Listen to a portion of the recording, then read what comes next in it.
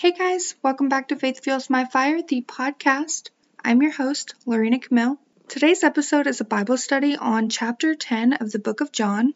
If you haven't checked out the previous chapters, I have all of my Bible studies and study guides included on my Facebook group. It's called Faith Fuels My Fire. You can go on Facebook and type in the search bar, Faith Fuels My Fire, or I'll also have it linked in the show notes here. Just click on that link, request to be in the group. Once you're added in the group, you'll go on the Units tab and you'll see all of my previous Bible studies and the study guides included. Alright, so before we get into this Bible study, I did want to say a quick prayer, so if you would please just close your eyes and pray with me. Lord, I pray that you lift up every single person listening to this right now. I pray that you open up our eyes to see the truth of your words. I pray that you give us knowledge and understanding to know exactly what it is that we're reading and how to implement it in our daily life. Lord, I pray that you use us as a vessel for your work and work through us to make an impact in other people's lives, and that we open up our minds, our eyes, our ears, our hearts, and our soul to you, Lord. And that we spread the gospel and the truth of your words to other people, and that we let you guide us through every aspect of our lives. I love you so much, Lord. In Jesus' name, amen. All right, so without further ado, let's get into this Bible study. All right, so I'm just going to start reading at verse 1. I tell you the truth. The man who does not enter the sheep pen by the gate, but climbs in by some other way, is a thief and a robber. The man who enters by the gate is the shepherd of the sheep. The watchman opens the gate for him, and the sheep listen to his voice. He calls his own sheep by name and leads them out.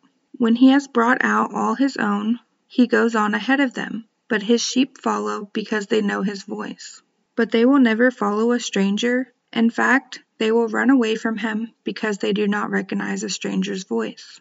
Jesus used this figure of speech, but they did not understand what he was telling them. Alright, so I'm going to stop right there and discuss a few things with you guys here. So the Bible study that we went over last week was about Jesus healing a man born blind, and the way that the religious leaders were acting towards that man born blind. They were unhelpful and they were being cruel to the man, and they weren't believing that he was born blind, and they were just unhelpful and cruel in general. So when Jesus talks about these things here in the verses that I just read in chapter 10, right after what happens from our Bible study last week, this was in contrast between his heart and his work as a leader to God's people, and the heart and the work of many religious leaders, just like the ones we heard about in last week's Bible study. So these spiritual leaders and political leaders were often called shepherds. And I'm actually just going to read a couple verses from the Old Testament of them being called shepherds. So the first verse that I'm going to read here is Isaiah 56:11. They are dogs with mighty appetites. They never have enough. They are shepherds who lack understanding. They all turn to their own way. Each seeks his own gain. And then also Jeremiah 3:15. Then I will give you shepherds after my own heart, who will lead you with knowledge and understanding. So those are just a couple of verses showing that spiritual or political leaders were often called shepherds during that time. And not everyone is a true shepherd. And he says here in verse 1 of chapter 10 of John that the man who does not enter the sheep pen by the gate, but climbs in by some other way, is a thief and a robber. And he says here in verse 2 of chapter 10 of John that the man that enters by the gate is the shepherd of his sheep. So a true shepherd comes in through the gate, so in a legitimate way, and he has a personal connection with the sheep, and that's why they listen to his voice, and he calls them by their name and leads them out. He provides direction and leadership, and they follow him, but they won't follow a stranger because they don't recognize a stranger's voice. And I'm just going to continue reading further, starting at verse 7.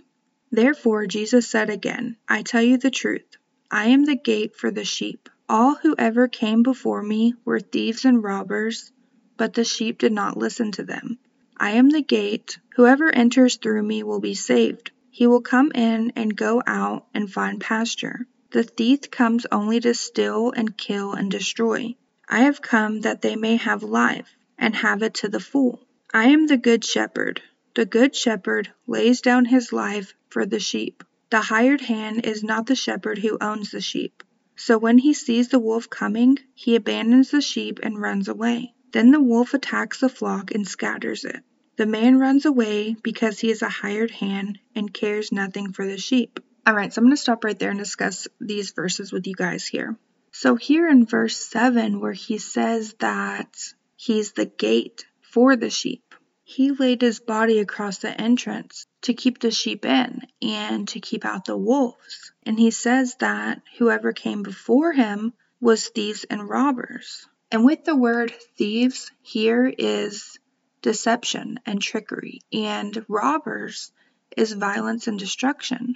So the people that were before Jesus Christ were full of deception and trickery and violence and destruction. And the people that truly follow Jesus Christ don't listen to those people. They listen to Jesus Christ because he cares for his people and shows them love and mercy and grace. And where he says here in verse 9, I am the gate, whoever enters through me will be saved.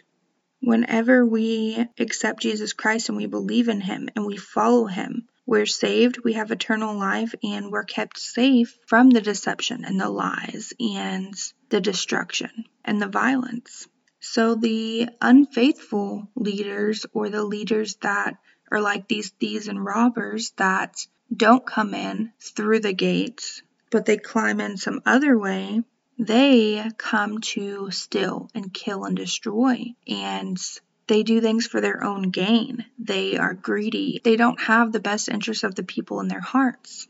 But Jesus Christ has come to give us life, to give his sheep life, and for us to have full and abundant life and eternal life. And he says here in verse 11 that he's the good shepherd, and the good shepherd lays down his life for the sheep. And they don't realize this at the time, but Jesus Christ laid down his life for us. He died on the cross to forgive us of our sins, so that whoever believes in him shall not perish but have everlasting life.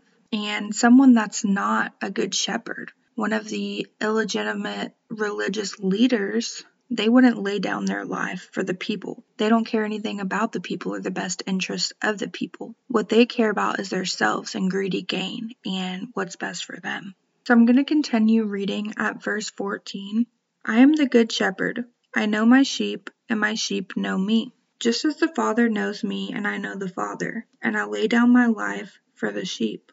I have other sheep that are not of this sheep pen. I must bring them also. They too will listen to my voice, and there shall be one flock and one shepherd. The reason my Father loves me is that I lay down my life only to take it up again. No one takes it from me, but I lay it down of my own accord. I have authority to lay it down and authority to take it up again. This command I received from my Father. So I'm going to stop right there and discuss these verses with you guys here. So all these verses here, he is explaining to these people that the people that believe in him, he will love for them and care for them and teach them, and he gives up his life for them so they have eternal life and that their sins are forgiven. And if we just follow him and we are disciples of Christ, he will lead us on the right path and he will never lead us astray. He has our best interests at heart and he will take care of us and he gives us eternal life. And in verse 16, he says that he has other sheep that are not of the sheep pen. And these other sheep are Gentile believers. So he's telling these people that the Gentiles will also listen to his voice and he must bring them in also. And there's only going to be one flock and one shepherd, but in different groups. So just like in the world today, there's so many different people in this world and so many different groups of people and cultures and all of that. But as believers of Jesus Christ, we are all one flock of sheep with one shepherd, which is Jesus Christ. And then in verse 17, he says, his Father loves him because he lays his life down only to take it up again. So God the Father saw this self-sacrifice in God the Son, and it made him love him even more for that. And Jesus had the power to lay down his life and also raise it up again. So what he's saying here in verse 18 is that no one took his life from him. He willingly gave his life for us to forgive us of our sins. And it was all part of the plan to save the world, to die on the cross to forgive us of our sins, and he had the authority to lay his life down and to take it up again. And this was all according to the command of God the Father. Because like it says in John 3:16, "For God so loved the world that he gave his one and only Son, that whoever believes in him shall not perish, but have eternal life." So Jesus was submitted to this will of saving the world, and he had the authority to take his life, to die on the cross for our sins, and to raise it 3 days later to forgive us of our sins, and whoever believes in him shall not perish, but have everlasting life. And I'm going to continue reading at verse 19. At these words, the Jews were again divided. Many of them said, "He is demon-possessed and raving mad. Why listen to him?" But others said, "These are not the sayings of a man possessed by a demon. Can a demon open the eyes of the blind?" So with these teachings that Jesus was doing throughout this book of John that we see in all these Bible studies, a lot of the Jews are divided because some of them believe in Jesus Christ and believe in the words that he's saying, and some don't believe in him. And that just goes to show, like he says here, that his sheep listen to his voice. So the people that truly believe in Jesus Christ are his sheep. So in verse 20, many of these Jews said that he was demon-possessed, and they weren't going to listen to him. But then others said that, can a demon open the eyes of the blind? Because just like we saw in last week's Bible study, he healed a man born blind. And miraculous signs like opening the eyes of the blind could be a valid testimony, but only together with the faithfulness to the Word of God. And that's why some of these Jews believed that he was who he said he was, and they believed in him, and some of them didn't. So I'm going to continue reading at verse 22. Then came the feast of dedication at Jerusalem. It was winter, and Jesus was in the temple area, walking in Solomon's colonnade. The Jews gathered around him, saying, "How long will you keep us in suspense? If you are the Christ, tell us plainly." Jesus answered, "I did tell you, but you did not believe. The miracles I do in my Father's name speak for me. But you do not believe because you are not my sheep. My sheep listen to my voice. I know them, and they follow me. I give them eternal life, and they shall never perish. No one can snatch them out of my hand. My Father who has given them to me is greater than all. No one can snatch them out of my Father's hand. I and the Father are one." So I'm going to stop right there and discuss these verses with you guys here. So in verse 24, these Jews were saying that if he's the Christ, then just plainly tell them that he's been keeping them in suspense. And he says that he did tell them, but they don't believe him because they are not his sheep, because his sheep listen to his voice. So these people that aren't believing that Jesus is the Christ, and they're not believers of Christ, and they're not his sheep, they don't follow him, and they don't truly know God, and they aren't faithful to the Word of God. Even though a lot of these religious leaders and Jews knew all of the Old Testament, and they could quote scriptures and they knew all about it, they didn't truly believe in the Word of God because they didn't believe that Jesus was who he said he was. And the people that were true believers of Jesus Christ were his sheep, and they followed him, and they listened to him, and they believed in him, and he gives them eternal life. And no one can ever take them from Jesus Christ. Once we're saved and we have the Holy Spirit within us, we're always going to be saved. No one can ever take us away from Jesus Christ. We can stray away on our own and get lost, but he's always going to be right there to help us and lead us back in the right direction and guide us. So I'm going to continue reading at verse 31. Again the Jews picked up stones to stone him, but Jesus said to them, "I have shown you many great miracles from the Father. For which of these do you stone me?" "We are not stoning you for any of these," replied the Jews, "but for blasphemy, because you, a mere man, claim to be God." Jesus answered them, "Is it not written in your law, 'I have said you are gods'? If he called them gods to whom the word of God came, and the scripture cannot be broken, what about the one whom the Father set apart as his very own and sent into the world? Why then do you accuse me of blasphemy because I said, 'I am God's son'? Do you not believe me unless I do what my Father does? But if I do it, even though you do not believe me, believe the miracles, that you may know and understand that the Father is in me, and I in the Father." Again they tried to seize him, but he escaped their grasp. Then Jesus went back across the Jordan to the place where John had been baptizing in the early days. Here he stayed, and many people came to him. They said, "Though John never performed a miraculous sign, all that John said about this man was true." And in that place, many believed in Jesus.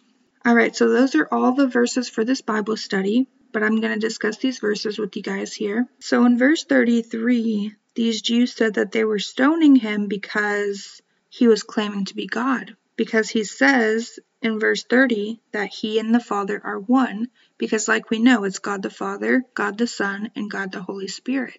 And then what he says in verse 34, "Is it not written in your law, I have said that you are gods?" What he's referring to here is Psalm 82:6. So I'm going to read that here real quick. "I said, you are gods. You are all sons of the Most High." So that's what he's referring to here in a Psalm of Asaph. So then Jesus goes on to say that if he does what his Father does, and they don't believe in him, to believe in the miracles, and know and understand that the Father's in him and he's in the Father. God the Son cannot do anything without God the Father. And it's the Holy Trinity. They're 3 in 1. And these Jews didn't understand that because they were trying to stone him and saying that he is speaking blasphemy because he's claiming to be God when he was God the Son. And they didn't understand that. So they tried to seize him, but he escaped their grasp because his time hadn't come yet. Until it was time for his crucifixion, he was protected, and no one would be able to take him or take his life away. Then Jesus went back across the Jordan to a place where John had been baptizing in the early days. In our first Bible study that we did on John chapter 1, it talks about John the Baptist baptizing across the Jordan, and he was baptizing so that Christ may be revealed to the world. And many people came to Jesus during this time of staying where John had been baptizing, and they believed in Jesus Christ, and they knew that what John said about him was true. Alright, so that concludes this Bible study. Next week, we'll get into chapter 11 of the book of John. I love you guys so much. I will see you guys next time. Bye, guys!